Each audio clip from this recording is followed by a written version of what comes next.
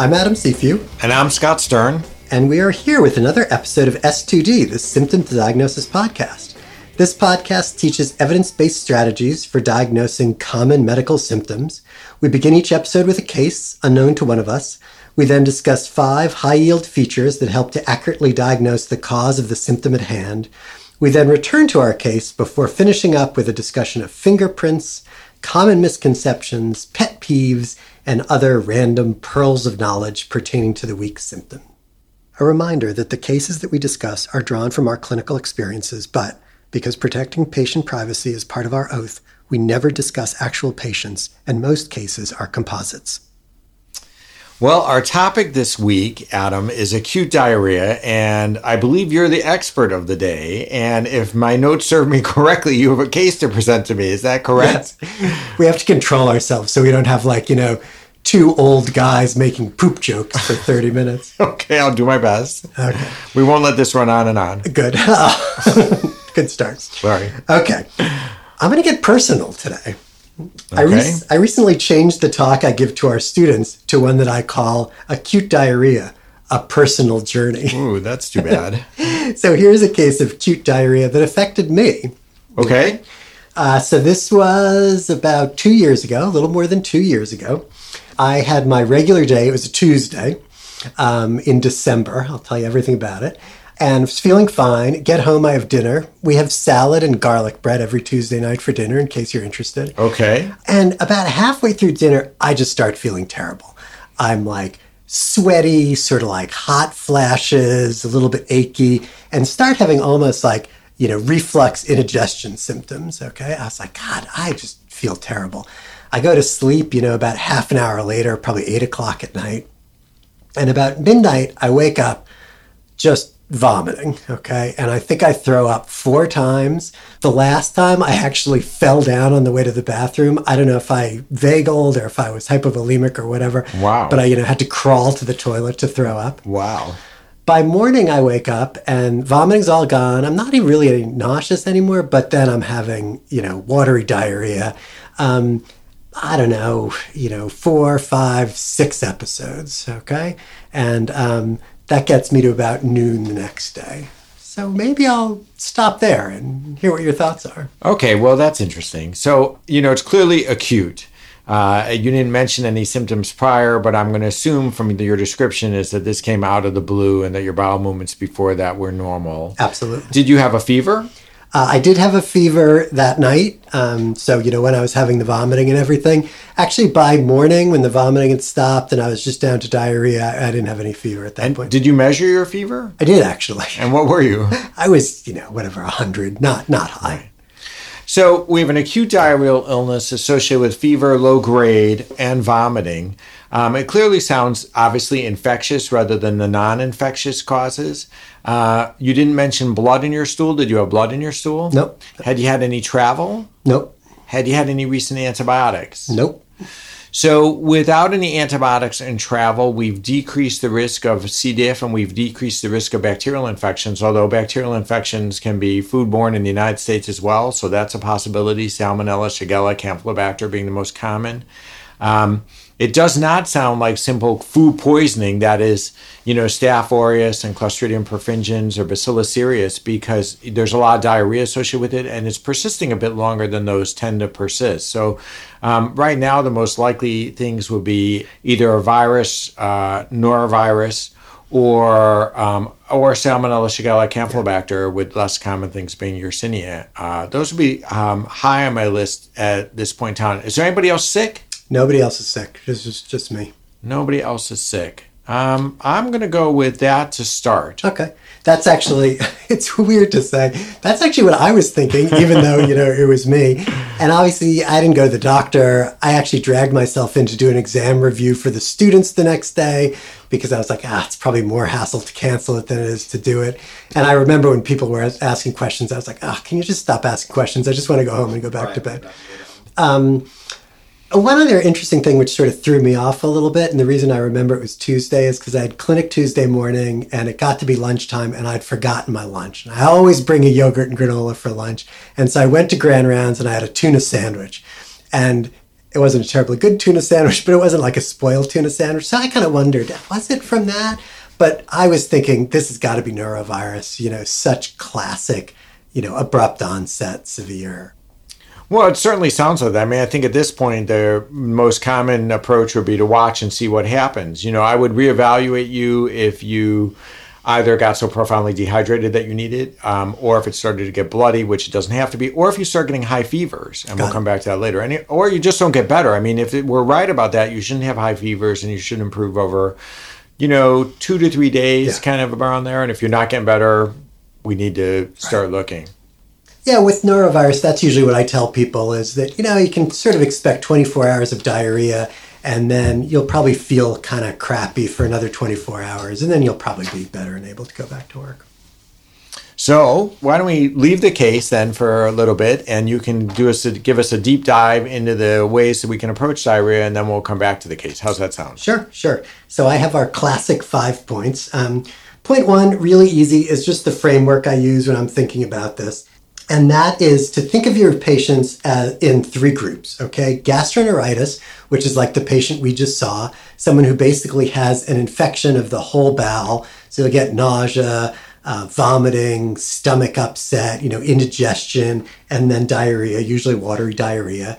Dysentery, which is really an infection of the colon, right? So you'll see bloody stools, you'll see tenesmus, which I'll always describe as kind of dry heaves of the bowel, right? You go running to the bathroom and you put out like 2 tablespoons of, pus and blood and stool. And then the last is non-infectious. And we'll talk more about non-infectious, I think, as the podcast goes on.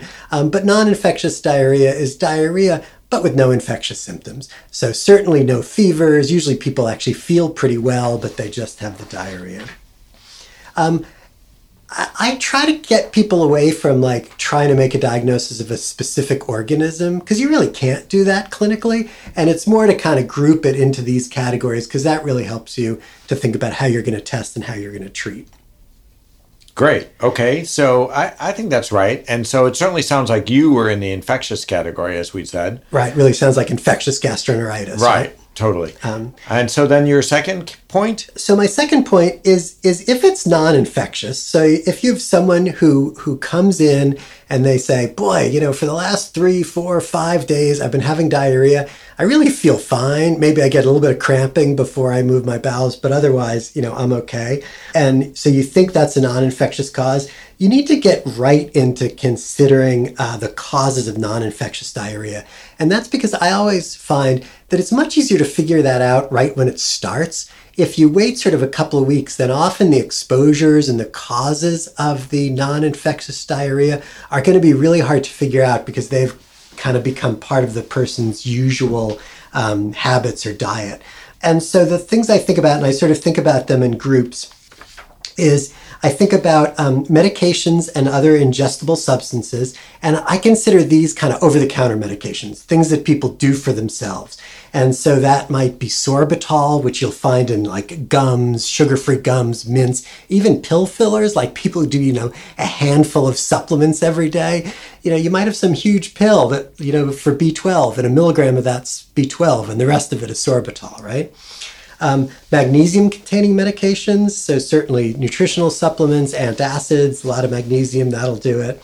Malabsorption, and the most common forms of malabsorption are lactose intolerance that we all develop with time, and pancreatic insufficiency, which often in people with pancreatic insufficiency, will progress slowly, but will eventually get to some point that people start having symptoms from it.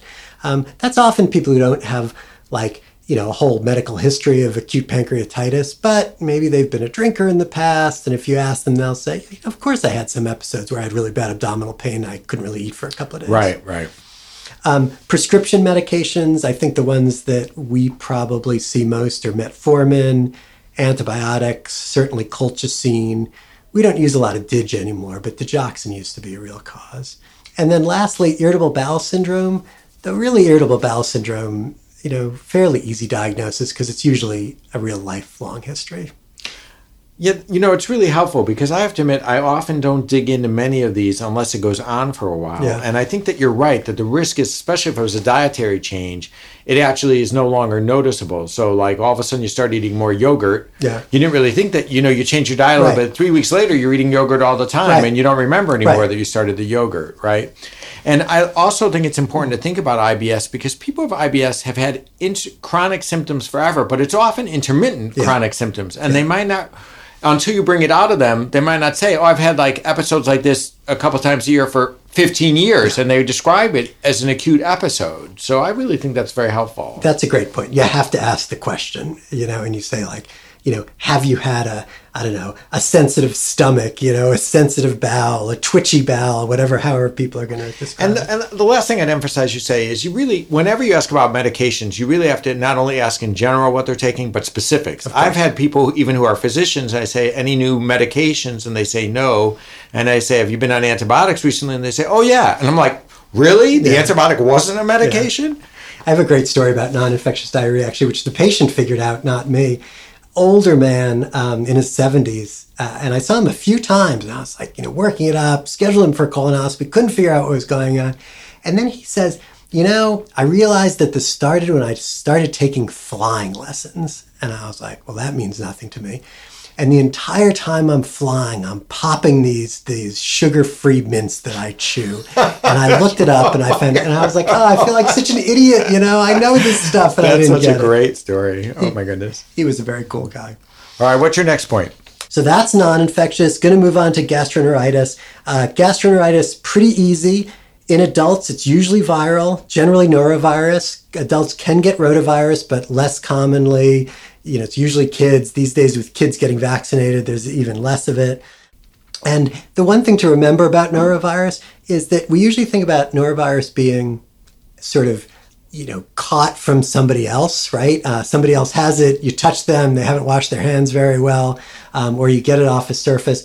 But in fact, the majority of food-borne diarrhea in the United States is norovirus. And norovirus is just so common that even though norovirus is usually acquired kind of hand-to-hand, it also leads the list of food-borne illnesses. Right. Actually, many of the even bacterial pathogens are almost always foodborne, right? Absolutely. And often very contagious with small numbers of organisms required. Right. And I feel like, though, we think of, like, if I said, what's the cause of foodborne diarrhea? You'd say, as you said at the beginning, Clostridium, staph, salmonella, B. cereus. And that's like all true. And those causes are overwhelmingly from food, but they just tend to make up a whole lot less of the diarrhea overall. All right. So next, what do you have for us fourth? So wait, before I get to 4, let me finish off 3. Sorry. So talk about gastroenteritis, and gastroenteritis, as I said, is usually viral, but as you mentioned, it can certainly be bacterial. So you got to remember all the common causes: Campylobacter, Shigella, Salmonella, E. coli. These days, certainly C. diff. Most of the time, those bacterial gastroenteritises, enteridides, whatever you want to call them, those don't need treatment, so you don't get crazy about working them up initially, right? You're going to wait. If the person doesn't get better, then you're going to get into working it up. A lot of those have very stereotypical presentations, but you really can't figure it out just from the clinical presentation. Well, the only thing I'd add to that, though, is if they're sicker. I'm sure you'd agree, but tell me if not. The viral gastroenteritis, often come like your description with diarrhea and some cramping associated with the diarrhea, but high fever, serious systemic symptoms, and a lot of pain are not really typical of those. So there are clues, even in the initial presentation without a prolonged course, that might suggest those. Right. I think the thing which is complicated about it is that certainly people who are going to get sick, with an acute infectious diarrheal illness are going to have a bacterial gastroenteritis, right? Right. The people, as you say, who have high fever, lots of pain, real dehydration, absolutely.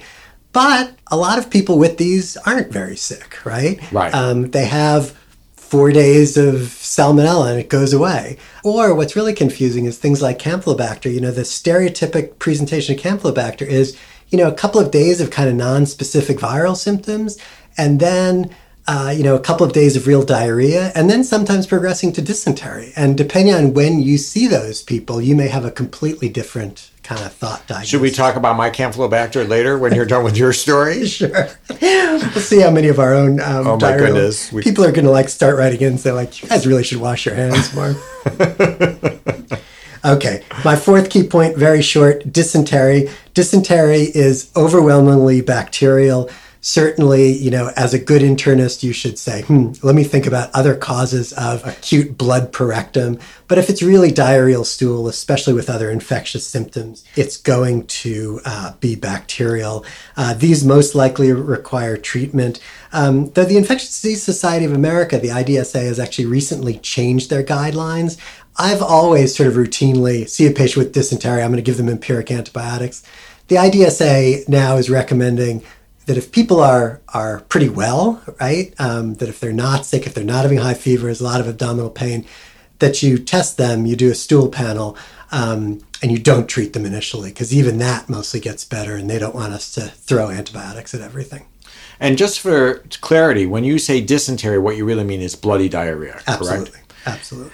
I mean, I think it's reasonable with the GI panels now because they often come back in a day. I would say in the days where we had to get stool cultures, which often took 3 to 5 days to get back, I'd have been reticent to wait on culture data to do that. What are you laughing about? I'm laughing at it because as I was saying that, and I was like, oh, Scott's going to be so nervous about not treating someone with bloody diarrhea that he's not going to be able to keep his mouth shut. That is true. I am. Okay. Okay, fifth and final key point. So don't get, and I sort of mentioned this before, but don't get obsessed about the diagnosis and treatment of this.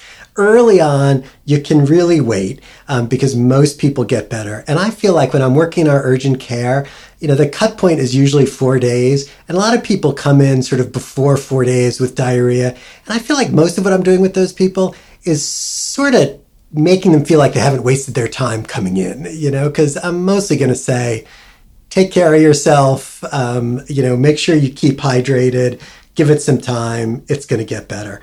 The things that I really think about up front with those people is this a non-infectious diarrhea that I want to get into the diagnosis on? Was this person recently hospitalized, had antibiotics, on a PPI where maybe C. diff would be higher up, right? Right. Where I think about testing earlier. And then again, do they have dysentery? In which case I'm going to do a stool panel right off the bat. And maybe I'll empirically treat them if they're looking bad, or maybe if, you're nearby. So the key question I have for you is, are you checking orthostatics on those patients? We retired the bell, but I would ring the bell. Of course. I mean, I think anybody who sounds like they're having enough diarrhea, and especially people who are feeling bad enough that they're also not hydrating well, you should certainly see. And if you're in an urgent care, giving people a liter of LR often makes them feel so much better. It's so true. Very dehydrated people feel horrible, and just hydrating people makes them much better. And as a matter of fact, we should at some point talk on what that hydration sort of process is, and what we should be giving them. Sure. So before we do that, though, let's go back to our case. So how did you do? What happened? So I thought I had norovirus. I went home that Wednesday after doing the exam review, and I took it easy. I felt a little bit better the next day, but then things didn't really improve. I continued with the diarrhea, 6, 7, 8 bowel movements a day. I continued to be incredibly tired. So I think on the following Monday, I think I finished work, went home and took a nap before dinner. Okay. So this is 6 days later. This is 6 days later. And so I went to see my doctor on day 7. Well, can I interject what I would do now? Yeah, sure. That's what I was going to say. I was going to say, so suppose I went to you on day 7. What would you, Dr. Stern, do for me? I would now do a GI panel. Really? Would you? I would. I want to know for sure.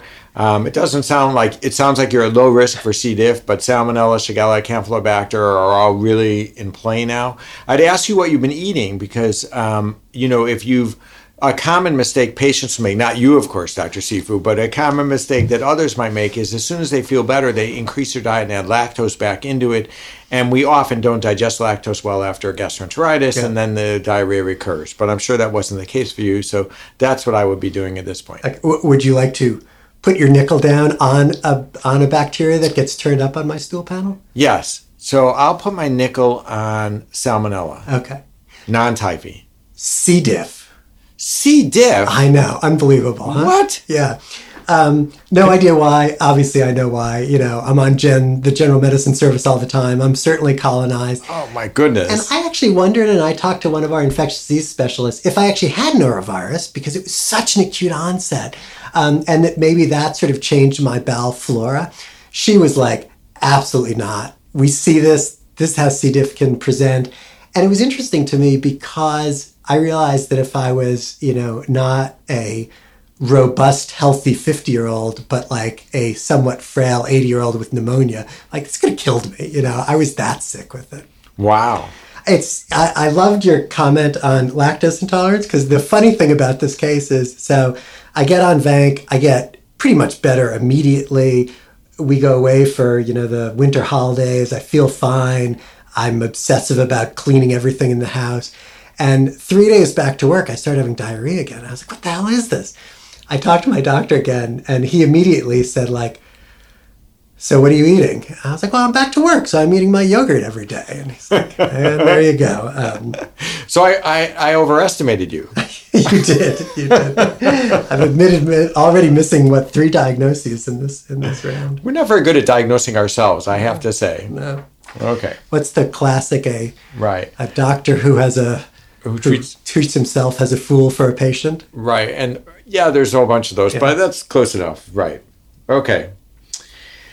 All right. So having done that, that's a very fun case. I'm glad that you're okay. We should now go on and let's talk about fingerprints, common misconceptions, your favorite pet peeves, and other random pearls of knowledge. Adam, fingerprints. No. No? There are no fingerprints. Okay, there we go. All right. So what about common misconceptions? So I think my common misconception, and we've mentioned it a couple of times, is lactose intolerance. I have a lot of people who come in, they have diarrhea. I get a good history, and I really think it's lactose intolerance. And I really think that because it's sort of been maybe actually a subacute onset, it's a change in bowel habits. I get their history, and there's someone who is getting a lot of milk products in. And when I say that, they always push back on me. And they're like, I'm not lactose intolerant. I have friends who are lactose intolerant, but I've always eaten milk. And the fact is that all of us lose lactase activity as we age. And certainly some groups, Asian, African descent, Southern European, lose it quickly and become lactose intolerant. But even people who, have robust lactase activity, as they get older, it gets less and less. And so usually with those people, I say, okay, maybe I'm wrong, but just give me 2 weeks where you really, truly cut out all dairy products. And overwhelmingly, those people are like, I'm embarrassed. You're right. Well, the other thing that people don't appreciate is it often depends on how much lactose you take in. So you might get by with a little milk in your cereal, but you have ice cream for dinner, which has, after dinner, which has a lot of lactose in it, and all of a sudden you have diarrhea. So, interestingly, if you compare, equal servings, low-fat dairy is actually the worst, because if you think about high-fat dairy, a good pint of Ben & Jerry's ice cream, has so much fat in it that delays gastric emptying, right? That's why we stay so full. And so it sort of delivers that lactose slowly to the small bowel. But we're getting really personal. The thing that kills me is on Fridays, I often bring a peanut butter and jelly sandwich, and I love to have that with like a bottle of skim milk or 1%. And that kills me. So we have to switch you to whole milk. Maybe. Okay. All right, so my misconception is many clinicians feel that all bacterial gastroenteritis is bloody, and that's just not true. Actually, if you look at the data of bacterial gastroenteritis, whether it's Salmonella, Shigella, or Campylobacter, only 34 to 54% of those patients present with bloody diarrhea. So the majority of folks who have bacterial gastroenteritis actually don't have bloody diarrhea. Now, we don't care often that we miss them, but the reason I make that point is if you have a patient who has a high fever and is very sick and has watery diarrhea, it's absolutely wrong to say, well, I'm sure it's viral because it's not bloody, but I hear this all the time from folks. Great. That's one of those things that I can only respond with yes. Yes. Okay, good. All right, I think you have another one. I do. And this is a little bit in the weeds, but a lot of people think about typhoid and think about typhoid being a diarrheal illness because it's caused by Salmonella species. remember that typhoid is referred to as enteric fever for a reason, okay? It is a febrile illness. Now, it's caused by 4 Salmonella species, the Paratyphes and the Salmonella cholerae. But primary symptoms are really fever and abdominal pain. And actually, when you look at kind of the case series, about half the people with typhoid fever actually have constipation. So especially in travelers, returning travelers, with sort of febrile illnesses that they come back from abroad, you got to think about typhoid as a cause. Right. As a matter of fact, I was talking to our ID folks years ago, and they said any traveler especially from a tropical area that comes back who has fever, it's malaria and typhoid until proven otherwise. Absolutely. Absolutely. All right. So let's go on to pet peeves. So my pet peeve is the hesitancy to give anti-diarrheal medications. So, you got someone, they come into urgent care, they're fine, they don't have risk factors for C. diff, and they're miserable though. They're like going to the bathroom 4, 5, 6 times a day, and you want to help that person. Give them fluid if they need fluid. Give them an antiemetic if they've got a lot of nausea, and if they're having a diarrhea, give them an antidiarrheal. Like, why torture the person because you think that 1 in 15 million people are going to get toxic megacolon? Good. Well, your pet peeve is not giving antidiarrheals, and classic to our podcast, mine is giving antidiarrheals. So the other side of this coin is you do want to do it with at least thinking. So I certainly agree with you. And the person who's well with what looks like a viral gastroenteritis, it's totally appropriate. If you had a sick patient who you thought had bacterial gastroenteritis or C. diff, that's when you shouldn't. So there you have it. We agree to have different sides of this perspective. So the coin would actually have my face on one side and it would say empathy. And if you turn the coin over, it would have your face and it would say, I don't know. It would say thoughtful, wise, careful. All right. So let's go into clinical pearls. Why don't you start us off with the clinical pearls? Well, I'm just going to emphasize something about lactose intolerance that probably came through in what we were saying, but maybe not, is that lactose intolerance often follows the acute gastroenteritis. So even patients who haven't had problems before can get it afterwards. I always caution my patients during the diarrheal illness, as you're getting better, don't do this. Don't go out for a cheeseburger and a shake when you're done, because they're hungry and they often overeat and they eat terrible things. Cool. I had a GI pathologist actually when I was in residency we had a patient, I can't really remember the case, but it was someone with a bad bacterial gastroenteritis. There was something confusing about the case. Actually went to EGD, had a small bowel biopsy, and we went down to see the slides, and it was really cool because you could see total obliteration of the brush border just from the infection. And the pathologist at the time was like, this is kind of the pathologic equivalence of why you get lactose intolerant. You sort of lost all that absorptive capacity. Right, exactly. Lactase is right on that brush border. Is that right? Yes. Okay, so I believe you have other clinical pearls for us. Yeah, so my clinical pearls are just a little bit about traveler's diarrhea. We as doctors, we sort of don't treat that much traveler's diarrhea. Our role is mostly to counsel people before they go away to prevent it, and I guess maybe to empathically listen to their stories after they come back. So the few things that I always, point out to people for preventing traveler's diarrhea: make sure you're drinking clean water, boiled, filtered, bottled, purified, whatever, all works. If people are at high risk and we're in high risk areas, using bismuth before meals, a couple of Pepto-Bismol before meals, actually decreases the risk of traveler's diarrhea by about 1/3. And gastric acidity is important. So if you have someone, who's on a PPI because they get a little bit of heartburn, have them hold the PPI. Obviously, if they're on it because they're healing a gastric ulcer, they should keep taking their PPI. And then the mistakes I tell people to watch out for. A lot of people are really good about not drinking risky water, but yet they're having ice or mixed drinks. And I've certainly bought bottled water in some places and realized that this isn't bottled water. This is a bottle refilled with tap water. There's some foods that are basically always dangerous. Like lettuce is always, going to be washed with local water. So that's not something you should have. I love to eat street food when I'm abroad, but you should be careful. It should be stuff which is like being, fried in front of you. It shouldn't be something which is sitting around. Fruit is fine as long as you're peeling it. If you're buying like peeled oranges on the street, not a good idea. And then there's a spectacular article in Annals of Internal Medicine, probably about 10 years ago now, where the researchers actually went to restaurants and like with Petri dishes and basically just plated the tabletop sauces, the sauces that were like sitting on the table in little dishes. And the percent of those which grew enteric pathogens was just horrifying. So you may want to stay away from those. That's really scary. Yeah. I'd say the other mistake people make is brushing their teeth. Oh, yeah. So, when I brush my teeth when I'm abroad, I use bottled water to do that rather than tap water. Yeah. And try to keep my mouth shut in the shower, which cuts down on the singing, but that's okay. You never keep your mouth shut.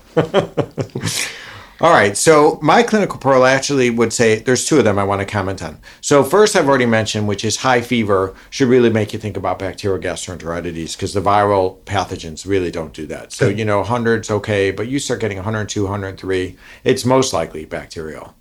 And before we leave this, I just want to touch base on hydration information for patients. Oh, good point. So it turns out that when people are dehydrated, a couple of things. One, water isn't all that well absorbed. Water is better absorbed with ions in it, like salt. But it turns out even that is better absorbed if there's a carbohydrate moiety with it. So, Gatorade and Pedialyte and things like that are helpful, not only because they give the salt, but the starch in there helps promote, because there's co-transporters that actually use the glucose with the sodium in the water to get it all across.